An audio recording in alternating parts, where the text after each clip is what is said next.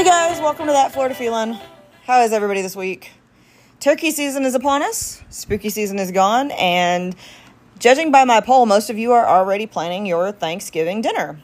I can't say I blame you. The other poll showed that most people still eat turkey for Thanksgiving. Again, kind of a tradition. I do not eat turkey for Thanksgiving. We grill steaks. It started when we first got married, actually on our honeymoon, and we just kind of kept it. And I think it's a good tradition. I mean, isn't that what holidays are, kind of making your own traditions? But thanks to everybody who has interacted with the Facebook, Instagram, TikTok, Twitter, and YouTube pages. Still figuring out YouTube, guys, I promise. Thanks for blowing up the TikTok page, though. I love you guys for that. Thanks for sharing the memes. Thanks for posting the memes. Don't forget to share the group and page with your friends. It kind of just gets the podcast out there. Same with reviews. Thank you if you've reviewed on Spotify or Apple. Same thing. It just kind of gets to where more people can see the podcast. I actually can see on my podcast app that I record this on that a lot of more people are searching for the podcast. So I really appreciate you guys helping me out with that. Otherwise, I wouldn't be doing this podcast really if it wasn't for you guys. So today we're going to talk about some of the bad times in Florida. And I mean, Florida's had a lot of good times. They've had a lot of bad times. But it seems like they had a lot of bad times all at once. And Florida had its own set of wars, the Seminole Wars. And today we're going to talk about the second Seminole War and the piece that was the piece that followed the first Seminole War and then the second Seminole War. And it just kind of gives an insight as to what shaped Florida for what it is today. Now, of course, we talked about the first Seminole War and how they had a peace and they still wanted to move the people to the reservations. And if you haven't heard about the first Seminole War, I do have a podcast episode on it from, I want to say, July. So you can go check that one out to catch up. Because today we are going to talk about the second Seminole War and what led up to it and the peace that followed it as well. Now, after the first Seminole War, the resettlement of the Native Americans did not go as planned. They were trying to take them across the Mississippi to a reservation, and not a lot of people wanted to go. I mean, personally, I wouldn't want to leave Florida. It's nice, warm, some hurricanes, but that's the worst of it. I like it. I think that they probably liked it too. Otherwise, they wouldn't want to leave. That was their home. So as they're trying to relocate these people, the tensions grew worse. And it really began to grow worse because the Native Americans were in their area that they were supposed to be in, and white settlers were kind of encroaching on that area that they had been promised. And we're talking the 1800s. This is the time period. So after the first Seminole War, the tensions were still really high. Private Kinsley Dalton was actually killed by the Seminoles when he was carrying mail from Fort Brooke to Fort King through the reservation. That was really one of the events that kind of set off more tensions to lead to the second Seminole War. The final event, though, that led it was when Chief Charlie Imafla, he was done. He was tired of fighting. He saw that the second war was coming. He sold his cattle. He prepared his people to go west. And in doing so, he basically betrayed the entire Seminole party. The Seminoles had already said that anyone who sells their possessions to the white would be seen as an act of betrayal to other Seminoles. And Charlie did this. And Charlie was met by none other than Osceola on his way home and killed for his actions. So between these two events, the realization that Seminoles were growing unhappy really kind of dawned on the U.S. again. Like, hey, we thought we had it. We didn't have it. What are we going to do? So when they realized this, the St. Augustine militia kind of saw the writing on the wall, and they asked the War Department for 500 muskets. They knew that another war was coming, or at least some skirmishes. So they got their 500 muskets. They mobilized 500 volunteers under Brigadier General Richard K. Call, and they were ready. Now, as they're preparing, the Indian war parties are also preparing. They began to raid farms and settlements, causing tensions for the families that fled to the forts. Large towns were worried.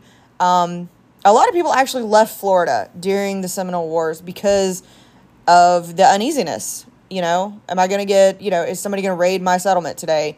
Am I going to live through the night? Am I going to make it to the fort if something happens? And so this just left a lot of people uneasy, and they left. So the war parties that were raiding were actually led by Osceola. Osceola was actually a very good warrior. They ended up capturing a Florida militia supply train that resulted in killing 8 guards and wounding another 6. And of course, they used these supplies to better their cause. Now, the warring parties caused destruction, confusion, and resulted in many skirmishes between the militias, the settlers, and the Indians. Osceola also had a few more run-ins with the militias as they continued to raid, and the raids actually caused many of the slaves to even join the Seminoles, creating more black Seminoles. So they're raiding, they're taking over crops, they're destroying crops, they're stealing cattle, they're stealing slaves. Well, I don't think they're stealing slaves. I think they just freed them. You know, personally, I don't think they took them with the intent to take them. I think they freed them and the slaves just kind of joined in. So in all this, the U.S. Army had 11 companies, which is about 550 soldiers, and that's just in Florida.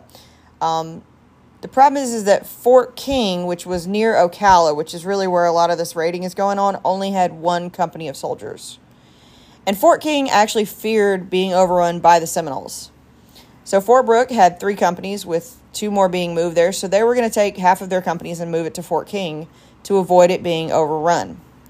The soldiers that were being sent to Fort King from Fort Brooke were under Major Francis L. Dade, and they left on December 23rd, 1835, to head to the other fort. Now, the Seminoles were staking out and were watching all the movements, and they saw the companies leaving, and they began to shadow them. They shadowed them for 5 days and finally ambushed them on December 28th. The ambush actually became known as the Dade Massacre because the Seminoles killed everybody but 3 of them in the command. So that is a lot of people. They killed a lot of people in this one massacre. 3 of the soldiers did survive the battle.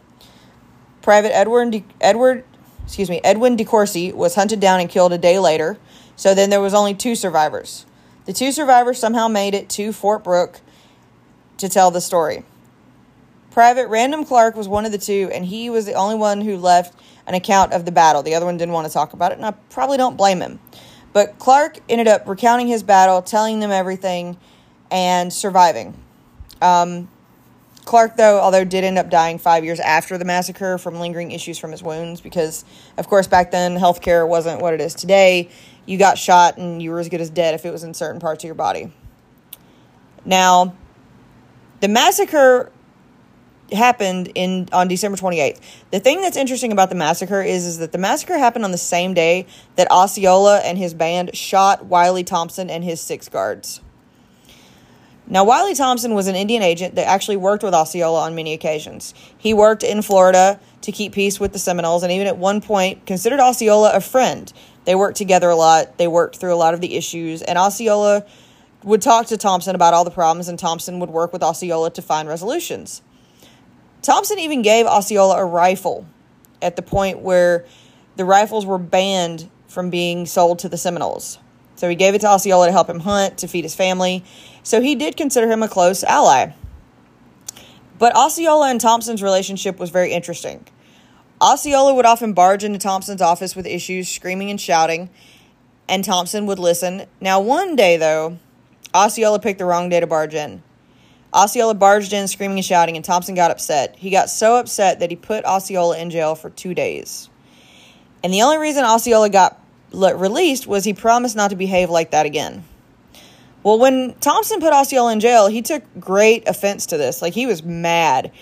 He didn't like it. He thought that was an insult. He thought that they were friends, that they could talk. And here he just got put in jail for, airing his grievances.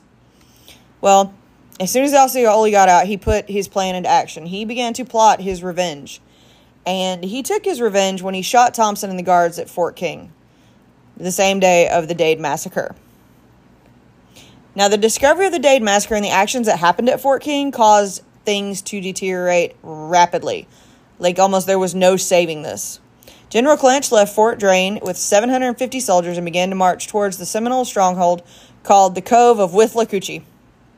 The area is a group of lakes on the south side of the Withlacoochee River. It kind of provides safe haven, swampland, farming. It's just kind of an area where they felt safe. And Clinch was headed there. He was going to take them out. And Clinch couldn't find the ford across the river. Like, he couldn't get across the river. Like, it was too deep in certain parts. It was too much. So they had one canoe. So the one canoe was sent across. the river. Well, again, the Seminoles had been watching everything. And as soon as the guards were across the river and they knew that nobody was going to help them, they were attacked. The Seminoles attacked this one canoe filled with, men. And the only reason the troops survived is literally because they had bayonets. They ran out of ammo and they resorted to using their bayonets. So, obviously, that wasn't a great idea on Clinch's part. And the Seminoles kind of stood their ground. So things again continue to move quickly. On January 6, 1836, barely into the new year, the Seminoles attacked the plantation of William Cooley, which is near what is present-day Fort Lauderdale.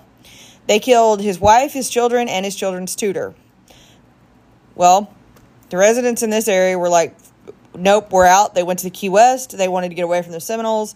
They needed safe protection, so the area was abandoned. On January 17th, the Seminoles were met south of St. Augustine at the Battle of Dunlawton. The Battle of Dunlawton took place near what is present-day Port Orange, which that is really south of St. Augustine. I would have said Daytona, but okay. Anyways, so Dunlawton is in what would be present-day Port Orange. The battle happened on one of the plantations the Seminoles had attacked, and they destroyed down the coast of Florida. Now, the Seminoles had a habit of kind of going up and down the coast, destroying plantations. There's actually still some remains of some that you can see. And the Seminoles had managed to drive the settlers south of St. Augustine all the way south or all the way north into St. Augustine. Like, they were just raiding this whole area. And there were a couple more skirmishes after the Battle of Dunlawton in that area. Now, of course, the news of what was going on in Florida had spread, and many soldiers were being sent into Florida. Volunteers began to come from neighboring states, and General Gaines put together 1,100 men and volunteers in New Orleans to sail for Fort Brooke. Gaines reached Fort Brooke and found it low on supplies, so he led his men to Fort King to gather much-needed supplies and to come back. Gaines is actually the one that found the Dade Massacre. They found it, they buried everybody in a mass grave, and they reported it when they reached Fort King. However, when he finally got to Fort King, he also found it was low on supplies. So he got 7 days' worth of rations from Fort Drane and came back to Fort Brooke and also gave some to Fort King. So, as you can tell, Florida's kind of still an outpost at this point. Yes, people are settling it, but where the forts are and the Seminoles, there's not much activity. They just were kind of like their own little island unto themselves at some points. Now, Gaines wanted to do something to help the war effort, so he went back a different path. He was actually going back in the hopes that he can engage the Seminoles near the cove of Withlacoochee River. He did not have a clue. He did not have a map of Florida, and he had absolutely no idea where he was going. He actually ended up in the same spot that Clinch had been when the Seminoles ambushed his group. Gaines also attempted to ford the river and got caught in gunfire with the Seminoles. Gaines was struck by a bullet and eventually fell back. He didn't have enough to get back to Fort King, so him and his men actually built a fortification, Camp Izard, and sent word to Clinch that they were now trapped, basically. Gaines, though, however, wasn't going to give up. He wanted the Seminoles to focus on Camp Izard so that Clinch could come flank the Seminoles in a surprise attack. He wanted him to come around. But just because one guy has a plan doesn't mean everybody agrees with the plan. General Clinch was actually ordered not to go to Gaines. He was ordered to stay at Fort Drane.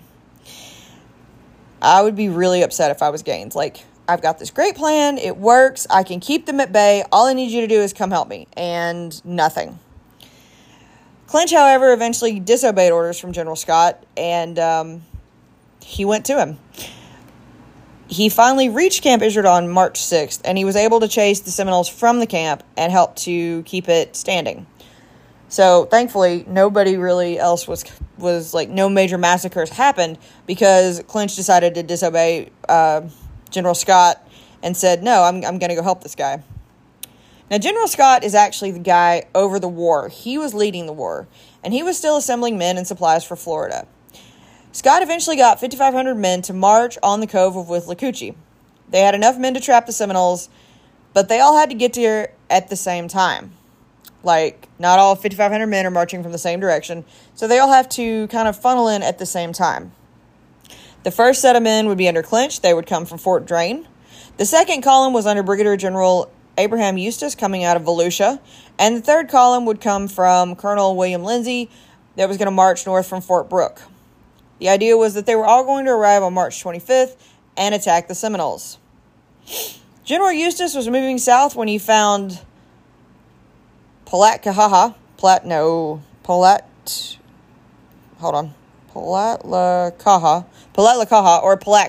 We're just going to call it Palatka. Palatka is a current city in Florida. It's going to be Palatka. He found it, or it was actually called Abrahamstown. Abraham had been a member of the Marines at the Battle of Fort Negro. He was a black Seminole leader. He actually was an interpreter for the Seminoles. He was actually trying to do good. Eustis found the town, burned it down, and moved on. The problem that happened is that each of these people, these columns of men, got delayed. And they were each delayed in their own reason. Eustis was delayed because he burned down the town, and he was also attacked by Seminoles. The other two were, delayed based on weather and supplies. And they finally reached the point at the 28th. But when they finally got there, they were not in the shape they should have been because it's hot. There's no water. There's mosquitoes. There's no supplies. Basically they were really unprepared to go through uncharted territory in Florida. Eustis finally arrived with them on March 30th, 2 days later, and they decided to enact their plan. Clinch crossed the Withlacoochee and went to attack, but he found that they had deserted the village. The entire plan to attack this village was gone because they just weren't there. The whole thing actually resulted in minimal contact with the Seminoles, and all the men marched back to Fort Brooke. The expedition was seen as a massive failure due to insufficient time for planning and an inhospitable climate. And I think that's really why the Seminoles kept the upper hand, is because they knew the climate, they knew the terrain, they knew these people, they knew where to hide. And so I feel like the reason that the Seminole Wars were as long as they were is because the Seminoles did have the upper hand, and the Army just didn't learn that. So 1836 was actually a really bad year for the Army, especially in Florida. The Seminoles continued to attack the forts. They also burned plantations. They burned down a plantation that Clinch actually owned near Fort Drane. Fort Alabama on the Hillsborough River was abandoned in April. Fort King was abandoned in May. And in June, the soldiers in the blockhouse with Withlacoochee had to be rescued because they had been besieged for almost 2 months. The Army was not winning this war in 1836. July of 1836 found that the Seminoles were attacking the Cape Florida lighthouse. They severely wounded the assistant keeper in the charge, killed another assistant, and set the lighthouse on fire. That lighthouse actually stood in disrepair for more than 10 years after the siege. Fort Drane was eventually abandoned due to illness. The Army was suffering from low morale and illness that was rampant in all the forts. The summer in Florida was known as the sickly season due to the bugs, the weather, the heat, the rain. August also brought the abandonment of Fort Defiance on the edge of the Alachua Prairie. And as all these abandonments and besieges and illnesses began to be rampant, Congress kind of realized that the war was not close to ending. In fact, they were almost losing this war at this point. So they threw more money into it and enlisted more volunteers because they weren't going to give up. They were going to keep Florida. Now, the Florida volunteers were roused again by Richard Keith Call, who had been Clinch's one of his men when he marched on the Cove the first time. And Call had wanted to march on the Cove again. He didn't want to give up. He wanted to attack it. He wanted to march on it. He wanted to burn it, and he wanted to move on. Well, Call reached it in October and found that it was flooded. They couldn't ford the river. They couldn't even get across the side. They didn't even know how to get across the side. They could see the Seminoles on the other side, but they couldn't get to them. And in fact, the Seminoles began to fire on the men as they were trying to figure out what to do. Call realized that this was a bad idea. He needed more supplies, and so he went north to find a depot. But the steamship that was supposed to bring them their supplies had sunk earlier. So they went back to Fort Drane in another failed attempt to take the Cove. You'd think after a while they'd give up on this, right? You just learn that this is not going to happen. There's a reason that they hold this point. But Call wasn't going to give up. He wasn't that smart. He tried again in November. This time he actually made it across the river, and he found it again abandoned. He headed south and determined to find the Seminoles. He was going to find them. He was going to attack them. He was going to hurt them. Like this is his job. He was going to do it. And when he did find them, he actually found them in a large camp. So he waited for backup, and he entered the Wahoo Swamp on November 21st. The Seminoles resisted the advances, but eventually had to retreat upstream. Call went after them, but the creek was of an unknown depth, and Major David Monick, who was actually Creek and the first Native American to graduate West Point, was killed trying to determine the depth of the river, and they had to retreat back to Volusia. Call was eventually replaced by Thomas Jessup, who took over the command in Florida. He took the troops back to Fort Brooke, and he was given command because of the 4 major generals in the Army at that time. 3 had already failed to go up against the Seminoles. That's right, 4 major generals in the entire Army. 3 had failed. So Jessup was either going to get it done or we were going to give up. And he was determined to get it done. Jessup had just finished suppressing a Creek uprising in Georgia and Alabama, so they felt that he was up to the task. Now, Jessup took a different approach. He wanted to go after the Seminole in pieces instead of trying to get all the people in one spot. He was going to wear them down. Jessup eventually had 9,000 men in Florida under his control. He also decided to work with the Navy to have them patrol the Florida coast for information, to intercept the Seminoles, and to help get supplies around the coast. The Navy also began to set up expeditions in the Florida waterways to try and get a better idea of the terrain and the routes. January of 1837 brought a huge change for the Army. The Seminoles and Black Seminoles were slowly being captured or killed. They were slowly starting to kind of turn the tides of this war. The Battle of Hatchie-Lusty captured 25 Seminoles and Black Seminoles, and at the end of January, maybe they decided to do a truce. Maybe this is enough fighting. Maybe things aren't going the way either side thought they were.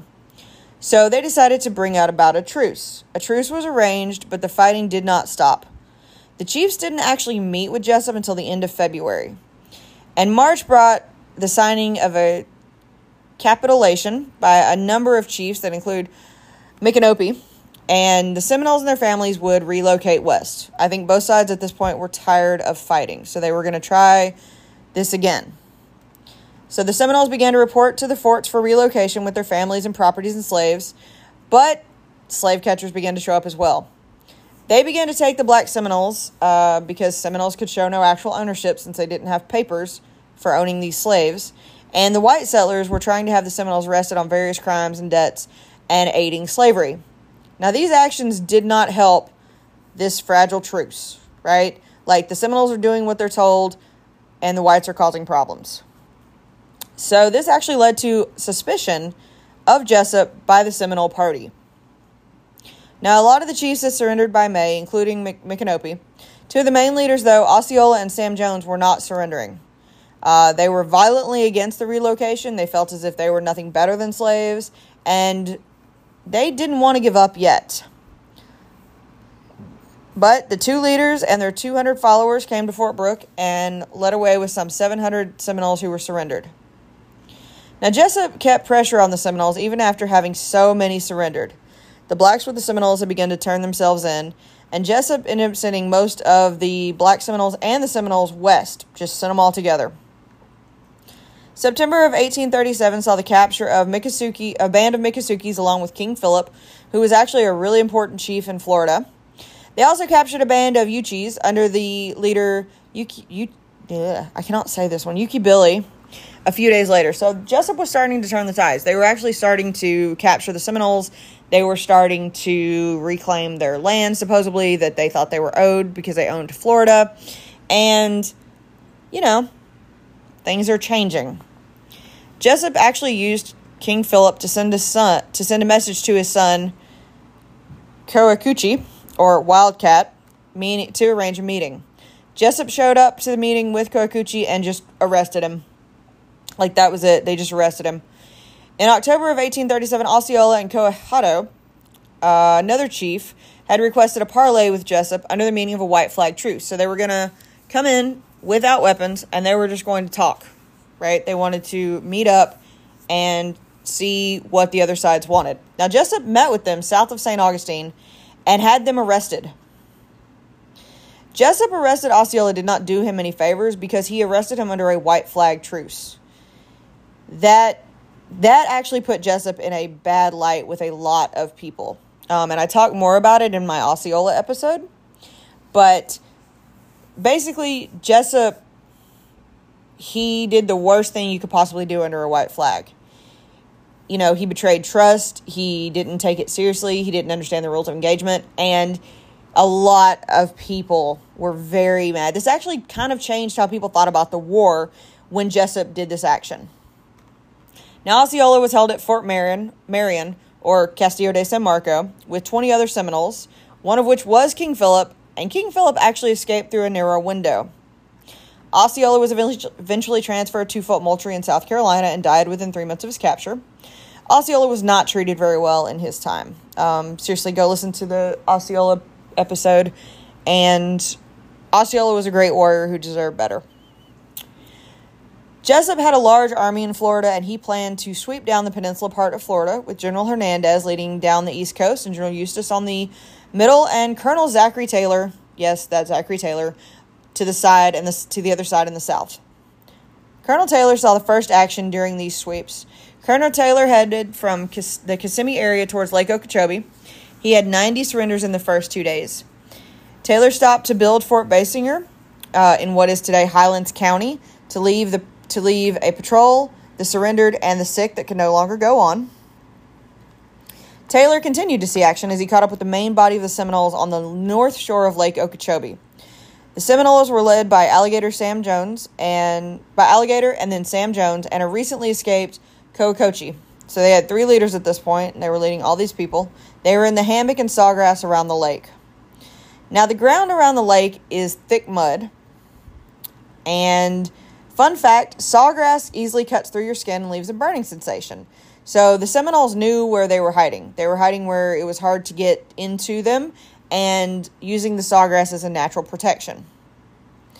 Taylor had about 800 men, and the Seminoles were down to about 400. Taylor sent the Missouri Volunteers in first, and 20-plus men were killed before they could retreat. 200 more men went in, and 40% of those 200 were killed before they could retreat. The next infantry went in, and they were actually able to drive the Seminoles out of the sawgrass. Taylor flanked them as they ran, but the Seminoles escaped with maybe a dozen casualties on their side. So the Seminoles still knew the land. They still had the upper hand in this fight. Jessup continued to lead the different groups of men as Taylor finally came back to the rest of the columns in the northern part of Florida. Of course, they decided to continue to go back south on the eastern side of Lake Okeechobee, and the Battle of Jupiter Inlet ensued. It was led by Navy Lieutenant Powell, who found himself outnumbered and actually lost a few men in the skirmish. The army didn't give up, though. They continued to track the Seminoles and found them on the east shore of the lake. So the Seminoles are basically just kind of moving around Lake Okeechobee through the Everglades. The Seminoles were in the hammock again, but they were driven back to the Loxahatchee River, and they continued to fight, but slowly had to retreat because they were getting more casualties than they were giving at that point.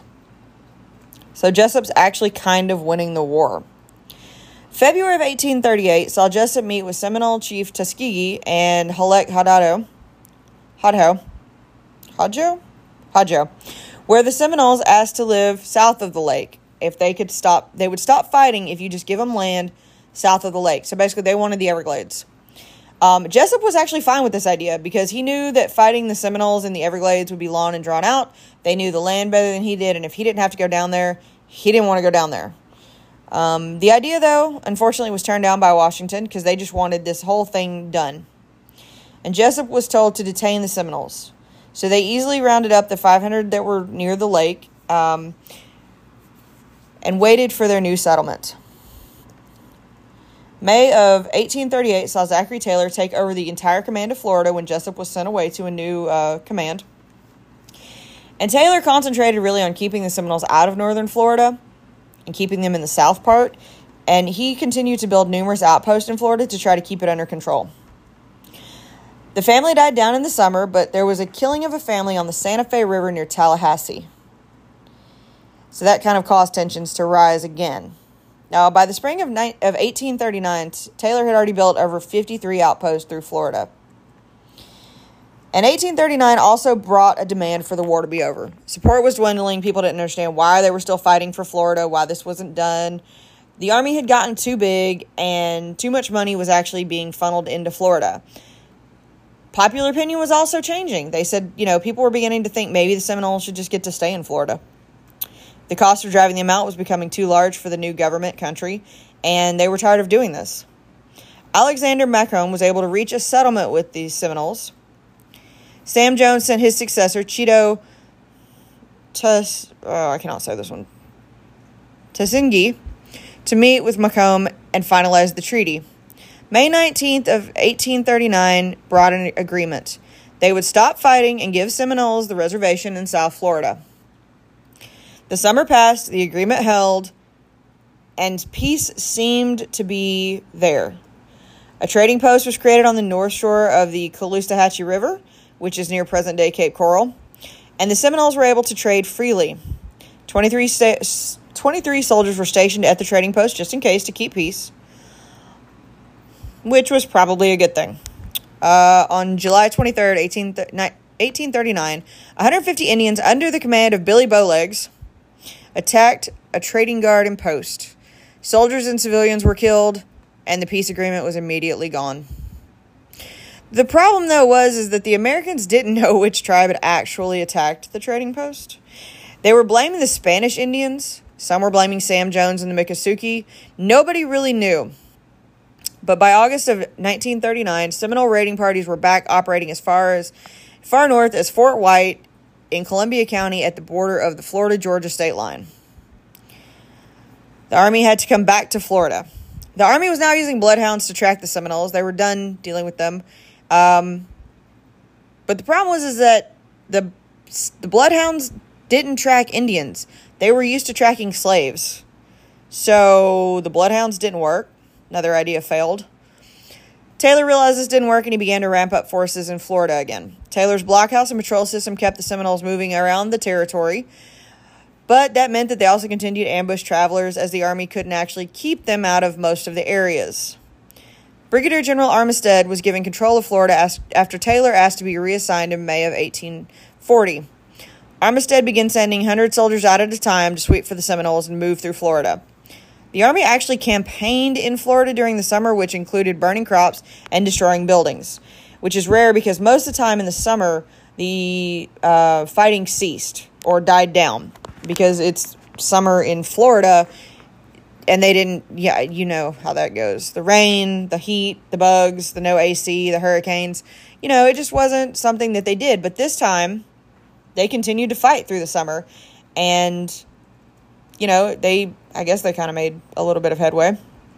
The Seminoles took notice and managed to kill 14 soldiers in just July alone when they realized that the fighting wasn't going to stop. The Army also instituted a new kind of training at Fort Bankhead on Key Biscayne. They were actually starting to train in swamp and jungle warfare. So they realized that the Indians had the upper hand because they knew how to fight in this terrain. So the Army began to try to fight that way. And they even started sending the Navy into the Everglades to patrol it. The Mosquito Fleet was actually launched to intercept traders and smugglers from Cuba and the Bahamas who were supporting the Seminoles. This fleet even attempted to cross the Everglades in April of 1840, but they were attacked by Seminoles. The Everglades were finally crossed in dugout canoes from December of 1840 to January of 1841, and that was the first crossing by white settlers. Now, the fighting continued, and it even started to go as far south as the Florida Keys. Indian Key is a small key in the Upper Keys, and it had become a base where wreckers would stash their valuables obtained from shipwrecks or piracy. So now you have pirates getting in on this. The island was there to protect pretty much, their stuff, and they had protection on this island itself. They had cannons. They had guns. They were not going to give up their stronghold to the Indians, so the pirates began to fight the Indians. On August 7th of 1840, things did change for Indian Key, though. A large band of Spanish Indians snuck onto the key during the night, and 40 out of the 50 people living on the island were able to escape because one guy had insomnia. One guy was awake and sounded the alarm. The naval base on nearby Tea-Table Key took up arms and shot cannons to try to attack the Spanish Indians on Indian Key. But the Spanish Indians who made it onto the key ended up looting and razing the key, taking most of the piracy's valuables. December of 1840 brought an expedition by Colonel Harney with 90 men into the Everglades from Fort Dallas on the Miami River. They traveled in canoes that they had acquired from the Marines and began to go through the Everglades. They were guided by a black man named John, who was a former Seminole captive. He knew the area. And they actually encountered some Indians throughout their expedition. John eventually led them to the camp of, I'm not going to be able to say this, Chiquiaquia?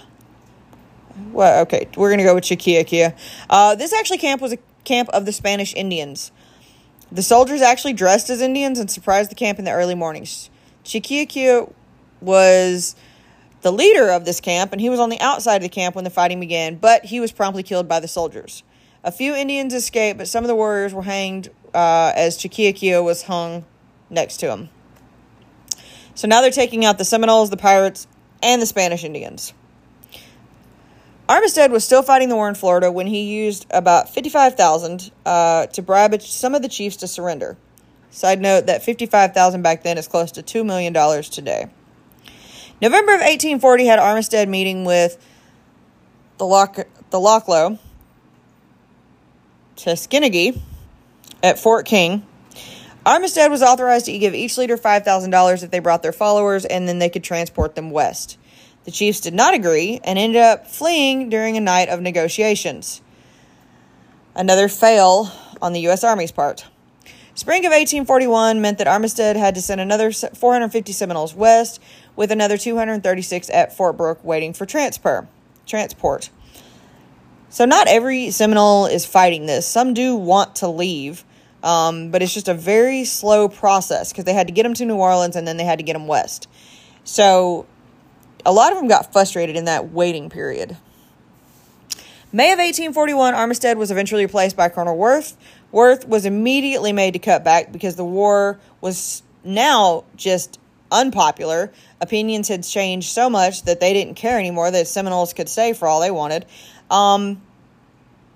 Congress was tired of dealing with it. The U.S. population was tired of dealing with it, and everybody just wanted to move forward. The war was actually costing $93,000 a month just to pay the soldiers back in the 1800s. Just imagine how much that would be to this day.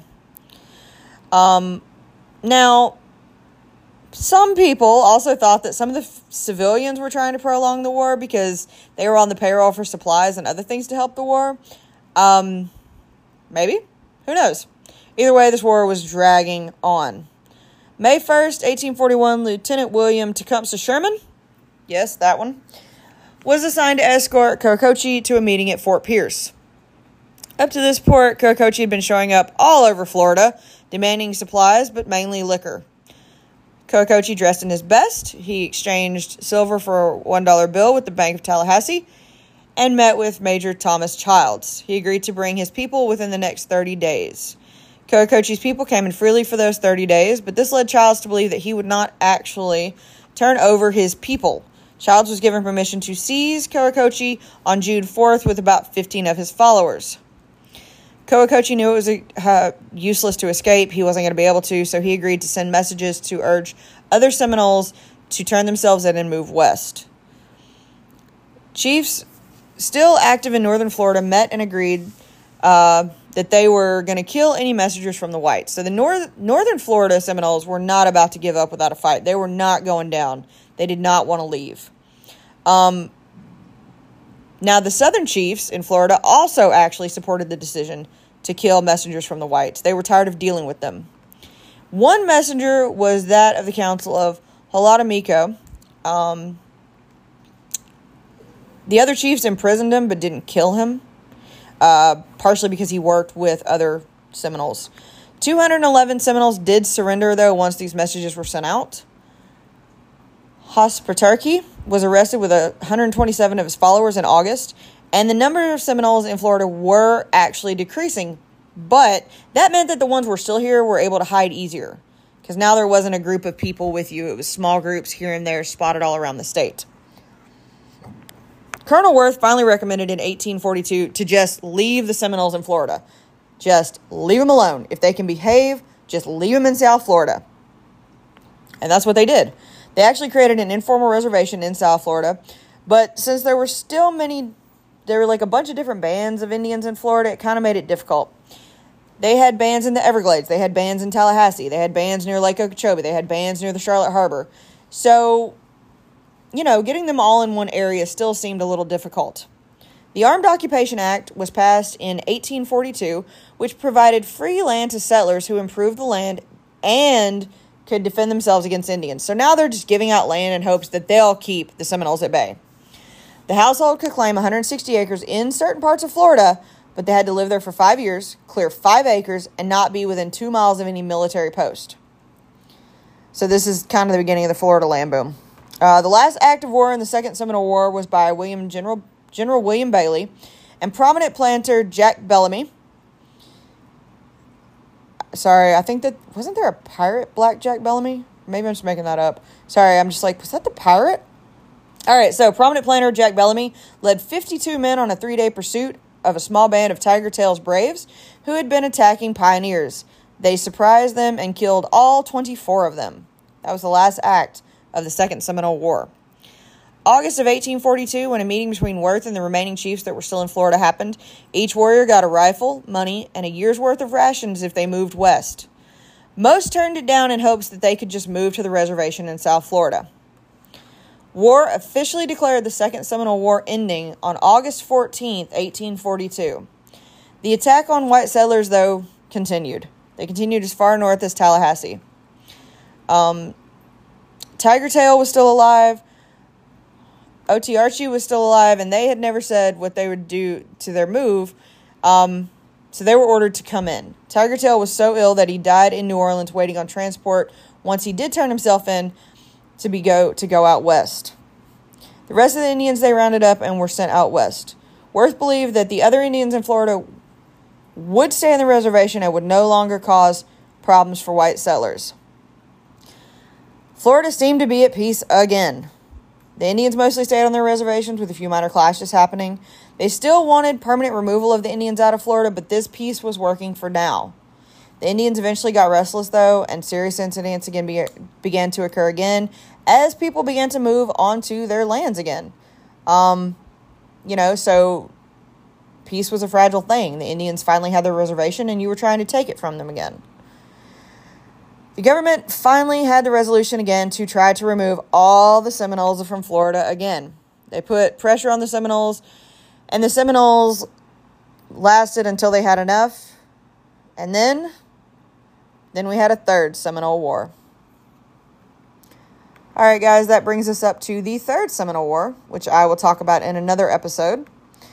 Florida has a really interesting history. A lot of people have come to Florida, a lot of people have lived in Florida, and a lot of people don't want to leave Florida. I kind of agree with all of them, It's a great place to be.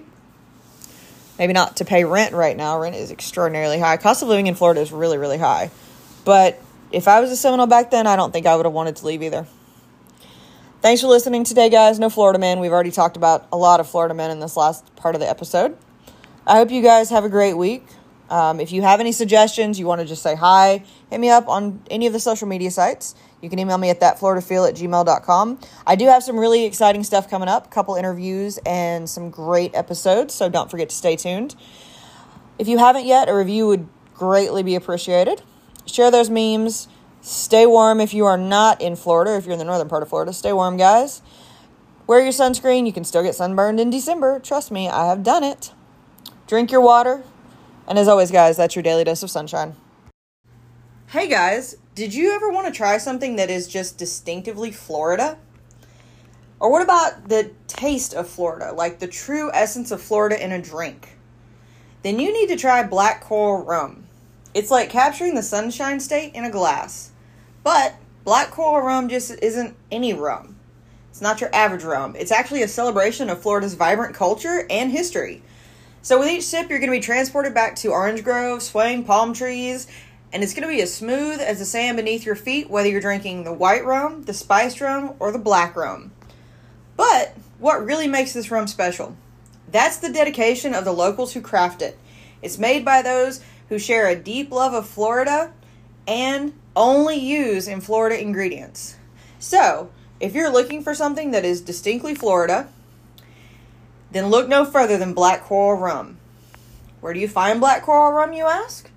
You're going to find it at their distillery in West Palm Beach. Their distillery is Steel Tie Spirits. Can't make it to West Palm?